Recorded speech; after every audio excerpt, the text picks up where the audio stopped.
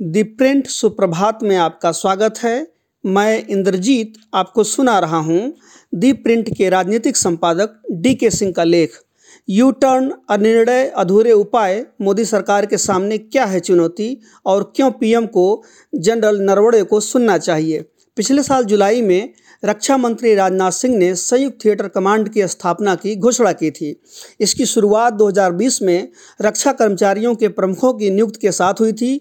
नरेंद्र मोदी सरकार द्वारा शुरू किए गए सबसे बड़े सैन्य सुधारों के रूप में इसका स्वागत किया गया था। थिएटराइजेशन अनिवार्य रूप से भविष्य की सुरक्षा चुनौतियों से निपटने के लिए त्रिसेवाओं के तालमेल के बारे में है। 5 महीने बाद गुरुवार को नरवणे, जो अप्रैल तक भारत के सेना प्रमुख रहे, ने कुछ बहुत ज़रूरी बातें कहीं। पूर्व सेना प्रमुख ने कहा कि नेशनल सिक्योरिटी स्ट्रेटजी और नेशनल डिफेंस स्ट्रेटजी को लागू करने से पहले थिएटराइजेशन की बात करना उल्टी गंगा बहाने जैसा है। यह 2018 में था कि सरकार ने राष्ट्रीय सुरक्षा सलाहकार अजीत डोभाल की अध्यक्षता में एक रक्षा योजना समिति का गठन किया था, जिसके बारे में नरवणे ने राष्ट्रीय सुरक्षा और रक्षा रणनीति तैयार की थी। अगर कुछ है तो उस समिति की रिपोर्ट और अनुवर्ती कार्रवाई के बारे में बहुत कुछ नहीं सुना गया है।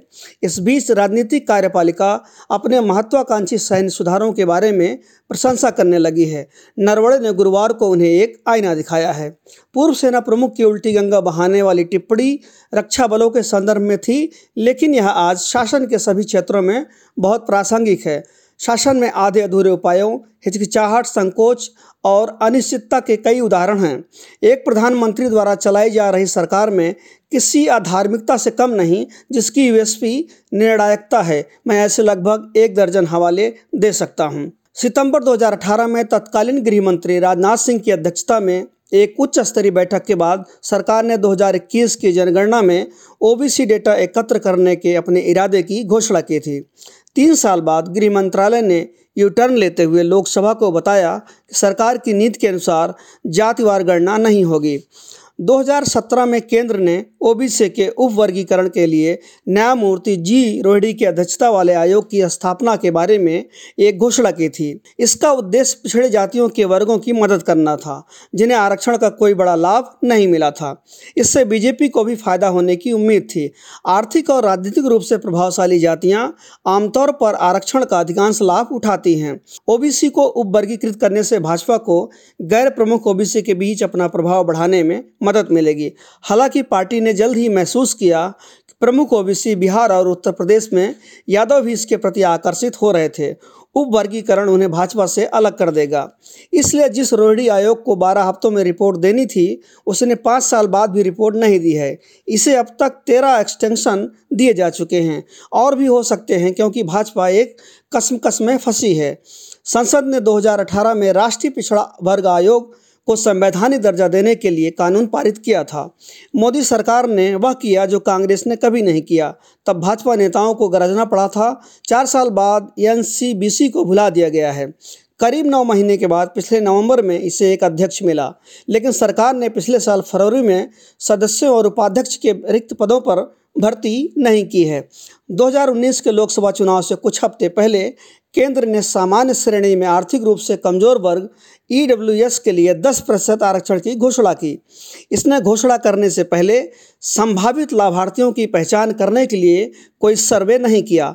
नवंबर 2022 में सुप्रीम कोर्ट ने आखिरकार EWS कोटा कानून को बरकरार रखा, लेकिन 10% की सीमा और 8 लाख रुपए वार्षिक आय मानदंड के बारे में गलतफहमी व्यक्त करने से पहले नहीं, जिसे सरकार ने लगभग मनमाने ढंग से तय किया था।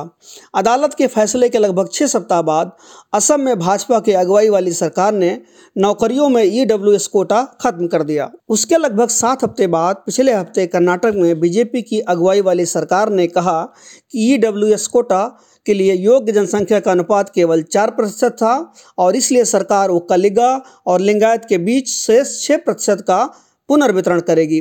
OBC क्रीमी लेयर के लिए वार्षिक आय सीमा में बदलाव को लेकर मोदी सरकार घबराती है और उसके हाथ पैर ठंडे पड़ने लगते हैं।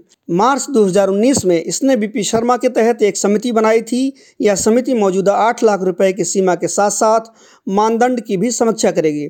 समिति ने इसे बढ़ाकर 12 लाख रुपए करने और आय की गणना में वेतन को शामिल करने की सिफारिश की। अनुशंसित परिवर्तनों को प्रभावी करने के लिए एक कैबिनेट प्रस्ताव बनाया गया था, जिसे उत्तर प्रदेश विधानसभा चुनाव से पहले ठंडे बस्ते में डाल दिया गया था। सामाजिक न्याय और अधिकारिता मंत्रालय इन मुद्दों पर फिर से विचार विमर्श कर रहा है। 2021 की जनगणना को लेकर कई सवाल हैं। क्या इसे ठंडे बस्ते में डाल दिया गया है? यदि नहीं तो कब तक प्रारंभ कर दिया जाएगा? सरकार के पास कोई जवाब नहीं है। इसने पहले दावा किया था कि महामारी के कारण गणना के लिए कोई भी फील्ड गतिविधि नहीं की जा सकती। तब से अब तक कई चुनाव हो चुके हैं, जनगणना पर अभी तक कोई शब्द नहीं है। इसका मतलब यह है कि भारत सरकार की पूरी नीति नियोजन एक दशक से अधिक लंबे आबादी के आंकड़ों पर आधारित है। 2011-12 के बाद से कोई उपभोग व्यय डेटा नहीं है, क्योंकि सरकार ने 2017-18 के सर्वेक्षण को खारिज कर दिया था, जिसमें गरीबी अनुपात में वृद्धि का संकेत दिया गया था।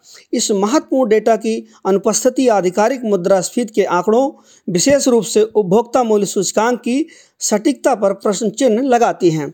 नागरिकता संशोधन अधिनियम CAA के साथ क्या हो रहा है? असम NRC से बाहर रह गए हिंदुओं को CAA में ढाल दिखाई दी, लेकिन संसद द्वारा इसे मंजूरी दिए जाने के 3 साल बाद भी इसके नियमों को अभी तक अधिसूचित नहीं किया गया है।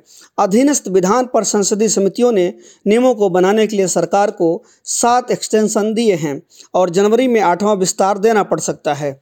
पश्चिम बंगाल में अनुमानित 1.5 करोड़ मटुआ ने नागरिकता पाने की उम्मीद में पिछले लोकसभा और विधानसभा चुनाव में भारी संख्या में भाजपा को वोट दिया था।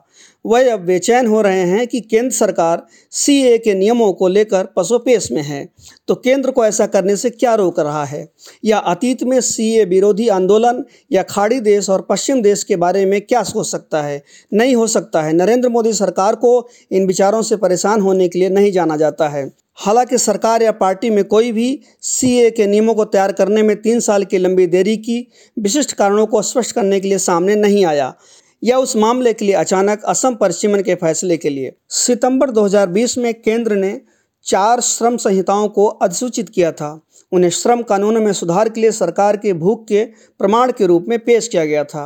वह कोड अभी भी कागज पर बने हुए हैं, क्योंकि नियमों को अभी तक अधिसूचित नहीं किया गया है। केंद्र ने देरी के लिए राज्यों को जिम्मेदार ठहराने की मांग की है। तथ्य यह है कि केंद्र राज्य और अंतर्राज्य समन्वय और सहयोग सुनिश्चित करने के लिए गठित अंतर्राज्यीय परिषद की बैठक जुलाई 2016 के बाद नहीं हुई है, जबकि कई मुख्यमंत्रियों ने PM मोदी को नियमित बैठकें करने के लिए पत्र लिखा है। पिछले मई में सरकार ने परिषद का पुनर्गठन किया और अमित शाह को इसकी स्थायी समिति का अध्यक्ष नियुक्त किया गया। यह आखिरी बार था जब किसी ने सरकार से परिषद के बारे में सुना, भले ही वह राज्यों से सहयोग की कथित कमी को खारिज करती रही हो। PM मोदी ने 2019 में लाल किले की प्राचीर से जनसंख्या विस्फोट के बारे में चिंता व्यक्त की। बीजेपी सांसद संसद में निजी सदस्यों के बिल के माध्यम से जनसंख्या नियंत्रण की आवश्यकता को उठाते रहते हैं। इसके बाद भी कोई अनुवर्ती कार्रवाई नहीं हुई है। मोदी सरकार ने 2015 में भूमि अधिग्रहण अधिनियम में संशोधन और 2021 के अंत में विवादास्पद कृषि कानूनों जैसे प्रमुख मुद्दों पर कुछ U-टर्न लिया हो सकता है, लेकिन वह भारी जन दबाव में था। इससे भी अधिक चिंताजनक बात यह है कि मोदी सरकार ने OBC जनगणना या OBC उप वर्गीकरण, CA, EWS कोटा आदि जैसे फैसलों की जल्दबाजी की घोषणा केवल पीछे हटने या उन्हें अधर में लटका देने के लिए की। यह स्पष्टता और दूरदर्शिता तदर्थवाद और मनमान्यपन की कमी को दर्शाता है। ऐसी अस्पष्टता, अनिर्णय और आधे अधूरे उपाय जैसे सरकार की USP को निर्णायक कहा जाता है, उसके चरित्र से पूरी तरह बाहर लगती है। शासन में इस प्रवृत्ति को रोकने के लिए PM मोदी को स्पष्ट रूप से 2023 में बहुत कुछ करना होगा, और यह एक लंबी टू डू लिस्ट है। हो सकता है कि वह जनरल नरवणे की सलाह से शुरुआत करना चाहते हों और अपने मंत्रियों से कहें कि उल्टी गंगा को सीधी बहाना शुरू करें। दी प्रिंट सुप्रभात को सुनने के लिए धन्यवाद।